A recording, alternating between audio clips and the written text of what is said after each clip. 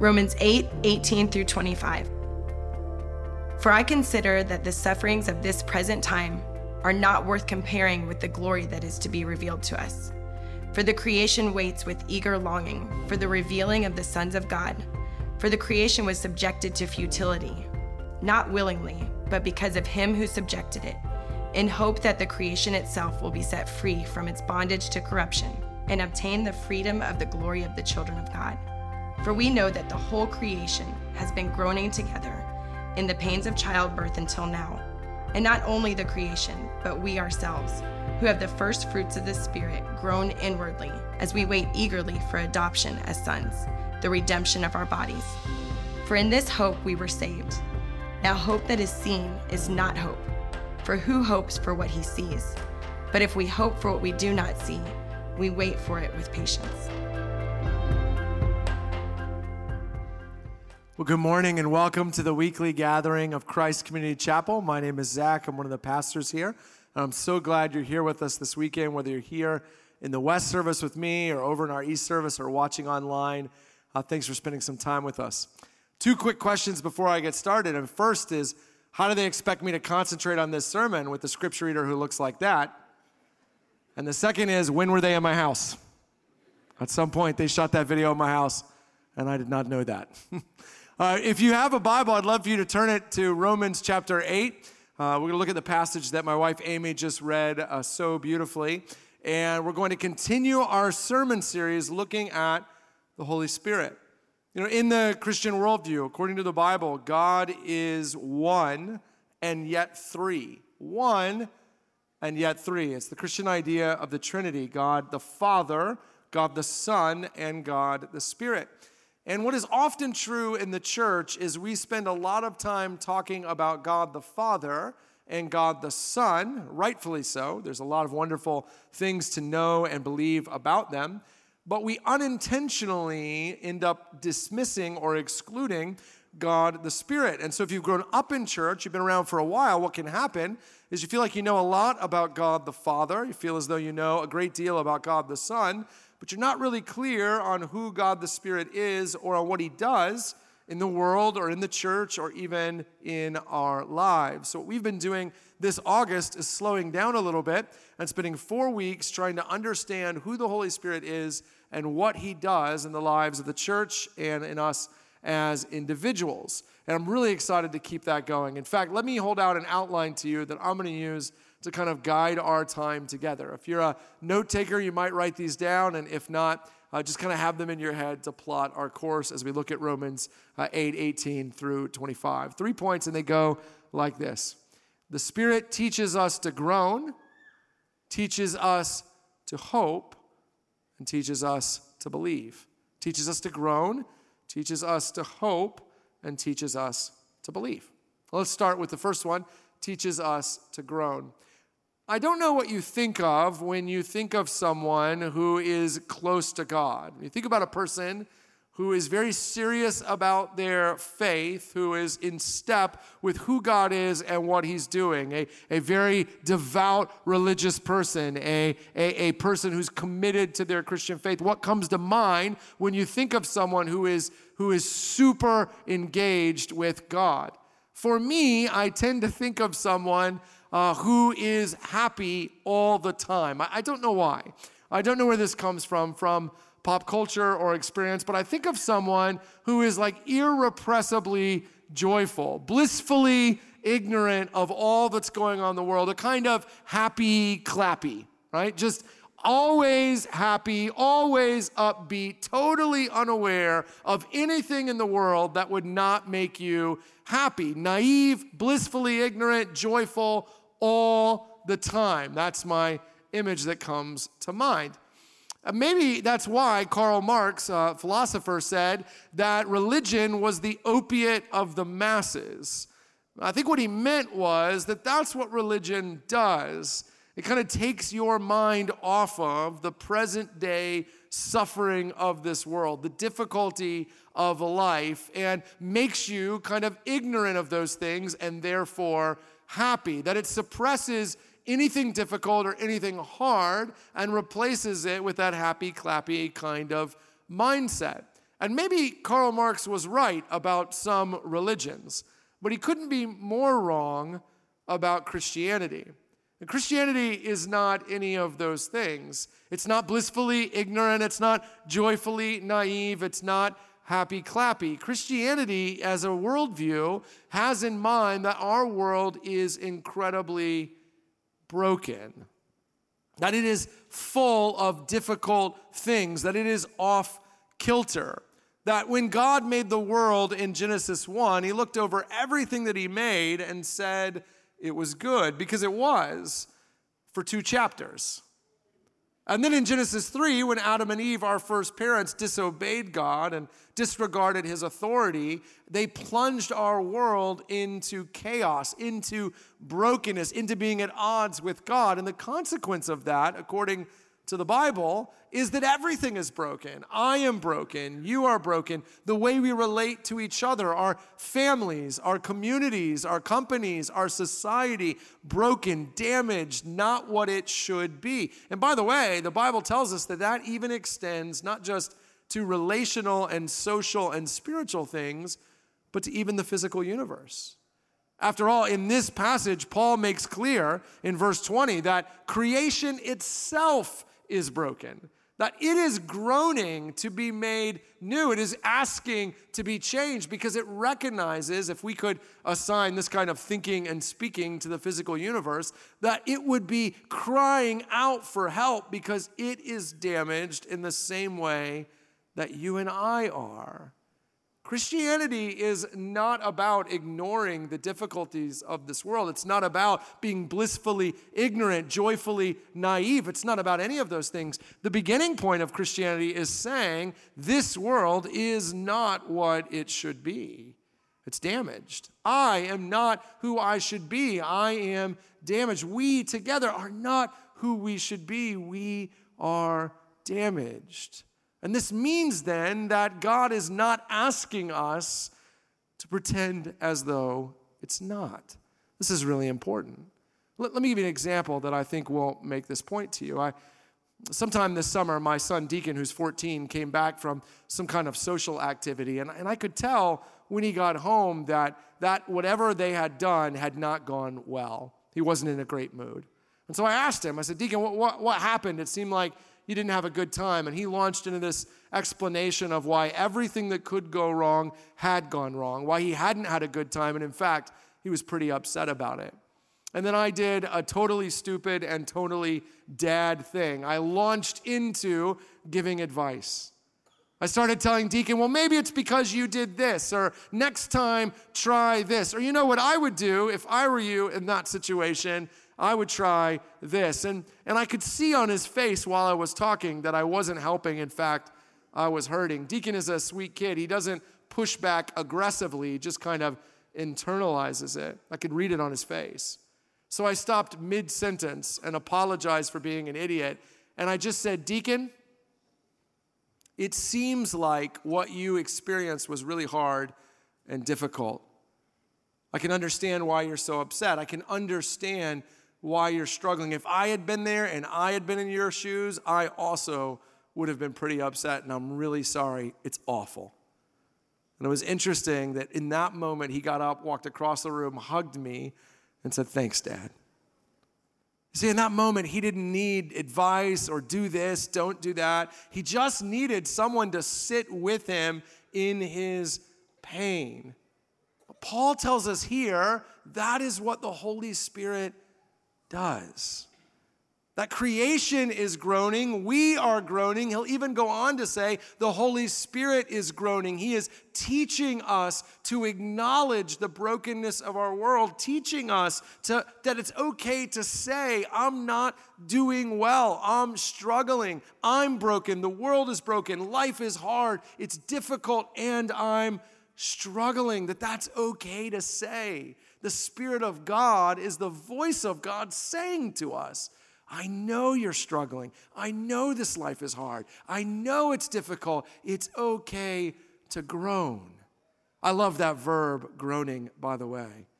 because it's the kind of deep guttural pain that you can't put into words. What Paul has in mind here is not an intellectual struggling, a philosophical struggling. This is the kind of difficulty, the kind of suffering, the kind of pain that is so sudden and so difficult that you can't even make intelligent words. You're just kind of responding from the gut with a groan.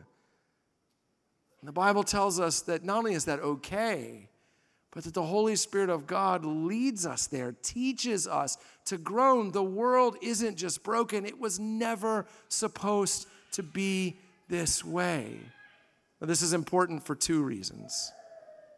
First, because I want you to understand that if you soldier on, if you push through, if you think that what God wants from you is to pretend as though you're not hurting, to pretend as though it's not difficult, to just put one foot in front of the other, you're not actually being pleasing to God. You're suppressing the voice of God, because it is God's Spirit that is saying to us, it's hard.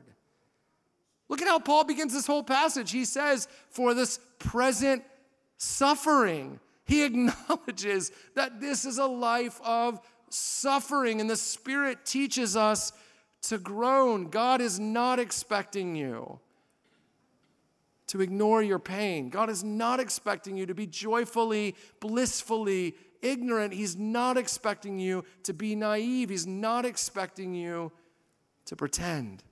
This is so important because so many of us, I think, are wrestling with difficult childhoods, broken marriages, estranged children, careers that are not what we thought. And what we think God wants is one foot in front of another. Just move forward, just soldier on, show up to church, do your part, go home, do it again. But that is not what is here. The Holy Spirit teaches us to groan. But here's the second reason why it's so important. If you don't think God allows you to groan, will groan with you, teaches you to groan, then how could you ever think He loves you? You see, in that moment when I'm talking to Deacon and I'm giving him advice and I'm giving him how-tos and I'm giving him do's and don'ts, what he really wants is not advice. That might be helpful later. What he really wants is to say, Dad, I just came from something where I felt alone and unloved and unwelcomed, and it wasn't good for me. What I really need to know is that in this moment, you see me, you hear me, and you love me. Which is why the Holy Spirit leads us to groan, to say, I really love you. It's okay to be hurting. It's okay to be struggling. It's okay to be suffering. It's okay to say so. It's okay to not be okay. That's what the Spirit of God is doing in our lives, leading us to agree with the Bible that the world is broken, that we are broken, and that is hard. But here's the second thing the Spirit teaches us, not just to groan, but also to hope. To hope. To believe that there's a day coming where life will be different. In fact, Paul roots his whole argument in creation. He says that creation is groaning. He goes on to say that creation itself is hopeful, that there's a day coming when it will be renewed. And it should. Because after all, the story of the Bible begins with a good world, Genesis 1, a broken world in Genesis 3, but it ends in Revelation 20 and 21 with a world made new. You see, the biblical worldview tells us it is okay to hurt because this world is broken, but it is also okay to hope because it will be made new. In fact, let me show you the way Paul puts this here in the passage in verse 23. Look at what he says. And not only the creation, but we ourselves, who have the first fruits of the Spirit, groan inwardly as we wait eagerly for adoption as sons, the redemption of our bodies. As adoption as sons, the redemption of our bodies. There's actually three things he's telling us to hope in just those two phrases that are so important for us to understand. The first is he tells us to hope for wholeness. For wholeness. He calls it the redemption of our bodies. Here's what he's saying. Much of the suffering of this world is physical. It's actually a law of thermodynamics that we are all disintegrating as we sit here. Nothing lasts. Everything is temporary. We are getting older by the second. We will and have suffer physically. Now, I don't know if you're like me, but I've spent most of my adult life trying to figure out how to convince myself I am still young. Okay? It's like a game I'm playing in my head. But there are every now and then things that happen that make me realize I'm not as young as I'd like to be. The first was when my oldest child turned double figures. That seemed hard for me to swallow. There's just no way of spinning that. The second was when my heating pad broke. I was devastated. In fact, I was so devastated, I went online and ordered 2 so that my wife and I wouldn't have to share. Right? My body is breaking down. So is yours. Sickness, disease, death. If you're not suffering physically now, I hate to spoil it for you, you will be soon. But Paul says we groan inwardly because of the physical suffering we endure. But we understand, we hope that one day we will be whole. The Bible tells us that in the new heavens and new earth, there will be no physical pain. There will be no disease, no sickness, no death. We won't get older. There won't be any of the suffering that we experience now. We experience it now. We groan now, but we hope for wholeness later. The second hope that Paul offers us is the hope of being loved. The hope of being loved. He says the redemption of our bodies, but then he says adoption as sons. Now, the Bible tells us that the minute we enter into relationship with God through Jesus, we become God's sons and daughters. But what Paul has in mind here is the consummation of that relationship. It's that moment in the new heavens and new earth where you run into the arms of God and you are home. Because you see, the second place of suffering we experience is the kind of relational suffering where we feel isolated and alone and disconnected. We groan because we are so alone, so separate, so other, that we often feel as though no one really knows us, no one really loves us. I'm 38 years old. I spend a lot of time with men in my age bracket, and it is incredible to me how many of us feel so alone. That is a major part of suffering, of what it means to be human, is that we feel as though we really don't have anyone. No one really knows us. If they did, they wouldn't accept us. No one really loves us. Maybe you even came this morning completely by yourself in a room full of people, feeling by yourself. The Bible acknowledges that. It groans with you. The Spirit of God groans with you. You were not meant to be alone. It should not be that way, but there's hope. Because in the new heavens and new earth, there will not be a single minute of the day that you will be alone. You will be known and loved and accepted. We groan now, but we hope for what will be. The third place that Paul points us to for hope is purpose. That language, adoption as sons, doesn't just carry with it the idea of love, it carries with it the idea of inheritance. Pastor Joe made this point so well last week, but because we are God's children, whatever belongs to him belongs to us. We inherit his kingdom, which means we are expecting and hoping and going to receive meaning and purpose in life. Not now. Now it is not always that way, right? We wake up in the morning to go to jobs we don't like for reasons we can't remember, like we're living in some kind of Bruce Springsteen song. Early 80s, the good stuff.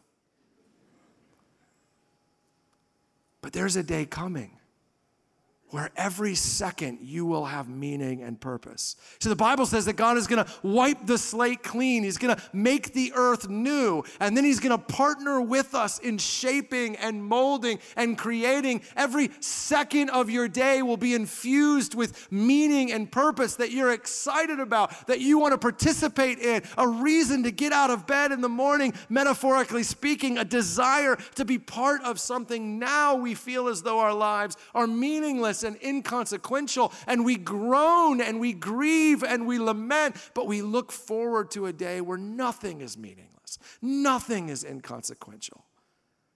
You see, I want you to see that the Bible teaches us both. The Spirit of God leads us to do both, to grieve and lament and groan our physical suffering, our loneliness, our purposelessness. These are not good things. These are not the way we were meant to live. We should grieve them. We have to grieve them. The Spirit of God wants to teach us to grieve them, but he also wants to lead us to hope.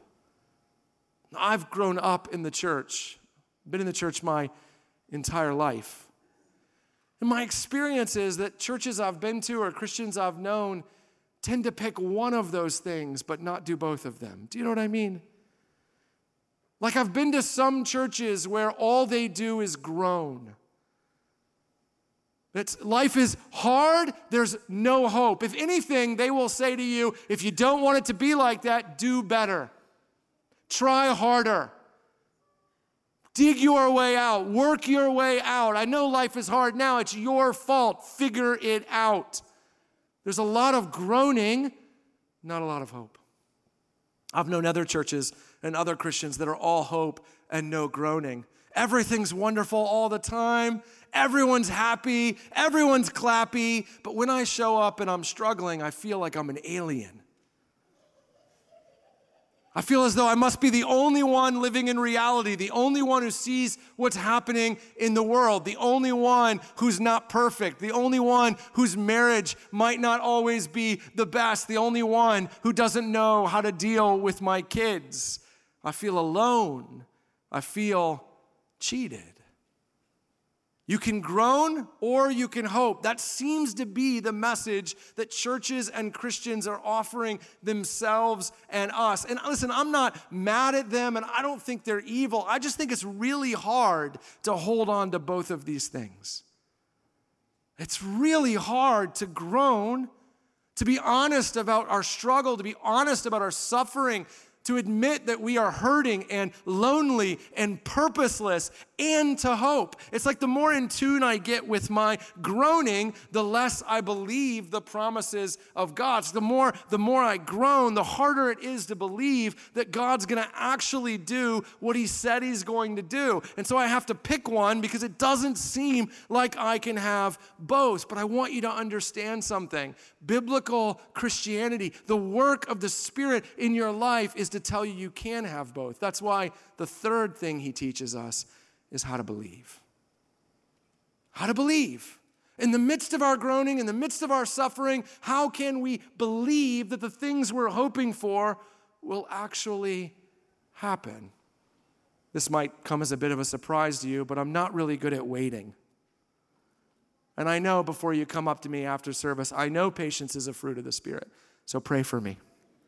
I'm not good at it. I hate going to the doctor or the dentist. Let me ask you a question. What's the point of making an appointment if I get there in time for my appointment and then I still have to sit for another hour? And you know they do that shell game where they move you to the inner waiting room? Do you know what I'm saying? Like, how long has he been out there? 20 minutes? Time to move him to waiting room number 2. So you feel like something's happening, nothing is happening, right? I don't like to go to a restaurant and when it takes forever, like I'm the guy who's watching the tables around me, like, wait a minute, they got here after us, they're already eating. I'm telling my wife we're in big trouble, like something's gone wrong, we're not gonna get our food. I'm just not really good at waiting. Do you know where the best place for me to wait is? When I'm getting my oil changed. This is why. Because when I go to get my oil changed, I sit in the lobby and the whole wall is glass. And I can see into where they are working on the cars. And I can see when my car comes in. Oh, there it is. We're making progress. Then they pop the hood and do some magical things I don't really understand. I see that happening. Open hood is good. Closed hood, that's even better. It means we're trending towards being finished. I see them drive the car out, and I go meet them at the cash register. Noticed you pulled it out. Guess we're ready to go. I don't have any trouble waiting at the oil change place because I have indications that we're making progress. I have indications, reasons to believe the outcome I'm waiting for is coming. So I'm groaning. I don't really want to wait, but I'm believing in that I'm hoping that we're going to be done soon. That is what, by the way, Paul has in mind in verse 23 when he says this. Look at it with me. And not only the creation, he says, but we ourselves, and then he says this, very powerful word, who have the first fruits of the Spirit. First fruits. It's a really important word. Here's what he's saying. If you plant a garden, you plant the plant, you weed, you water, and then you wait, and then you wait, and then you wait. And eventually, that first tomato sprouts, or whatever tomatoes do. It shows up. And you get excited. Why? Because that's going to be the best tomato you've ever had? No, probably not. But you get excited because it means the plant is healthy. And if one tomato has come, guess what? There will be more. Where there's one, there will be more. You get excited because it is the first fruit. It is an early indication that the outcome you're hoping for is actually going to come true. What Paul is saying here is the Spirit teaches us to groan. He teaches us to hope, and then he gives us first fruits that are a reason to believe. Early tomatoes, a window into the oil change place. Well, what are those first fruits? Well, there's two of them. Here's the first one. The Spirit of God raises Jesus from the dead. He raises Jesus from the dead. Jesus, who lives in our place, dies in our place, is buried in a tomb, and then 3 days later, the Spirit of God raises Jesus from the dead. And then this is what he says to us: which is harder, to speak into your physical suffering or to raise the dead? Which is harder, to heal your lonely, wounded heart or to raise the dead? Which is harder, to find meaning and purpose for you or to raise the dead? You see, raising the dead is one heck of a first tomato. It is an indication that nothing, not even death, not even biology, not even the physical universe can stop God. It is reminding us that the brokenness of this world, that we groan, and rightfully so, we have met someone who is bigger than that brokenness. But here's the second first fruit. It's what he's already done in your life. Brother or sister in Christ, do you remember who you were before Jesus? Do you remember? Do you remember your anger, your pride, your anxiety? Do you remember where your marriage was? Do you remember where your family was? Do you remember your addiction? Do you remember all the things he's done in and through to bring you where you are now? Those things are indications that he makes good on his promises. I played golf with a guy this week, a new friend of mine, and he was telling me this incredible story. I love to hear your stories. It's my favorite thing. And he was telling me this story about this sin difficulty he had in his life for a long time, going back to even when he was a kid.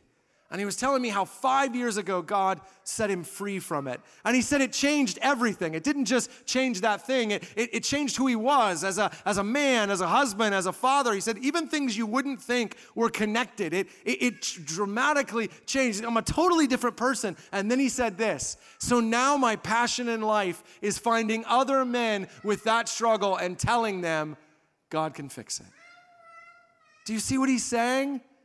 He's saying to guys who are groaning, I'm trapped, I'm a prisoner. And then they're saying, I know you told me to hope, but I'm not sure I can really believe. And he's saying to them, let me share my story with you of what God has done in my life. Let me give you a reason to believe. Let me be that first tomato. Let my life be that window into the oil-changing bay so that you can see there's progress. God is making good on his promises.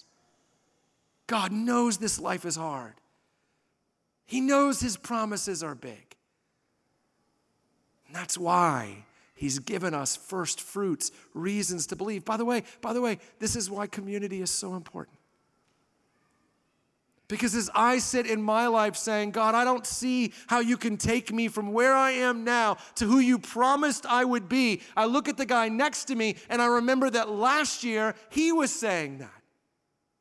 And remember what God has done in his life and all the growth I've seen and all the progress and how he's not the man that I first met. And I'm reminded if God can do that in his life, he can also do it in mine. Listen to me, listen to me. You do not have to pretend. You do not have to be naive or be ignorant, be happy-clappy, think everything is okay. It is okay to say, I'm not okay. It is okay to say I'm hurting. It is okay to say I'm suffering. It is okay to say I'm broken. And if you never say that, it is because you're not listening to the Spirit of God. And I know you're afraid. If you look your brokenness in the eye, it'll be too big. And the promises of God will feel too distant. But that's why the Spirit will whisper to you, I've already raised the dead. That's why the Spirit will point you to those in this room and say, you wouldn't believe what I've done in his life. You wouldn't believe who she's becoming. And you'll be reminded, my brokenness is big, but God is bigger. And that's the work of the Holy Spirit. Let me pray for us. Father God, thank you for the gift of the Holy Spirit. As Jesus called him, the helper. The one who comes to us in our brokenness and empathizes with us, who groans with us, who acknowledges the brokenness of this world with us. The one who whispers your promises to us and then in our unbelief reminds us of all the indications around us, all the reasons to trust you. God, you are so good to us in that what you provide or what you require from us, you provide for us in your Spirit. God, we believe. Help our unbelief. In Jesus' name we pray. Amen.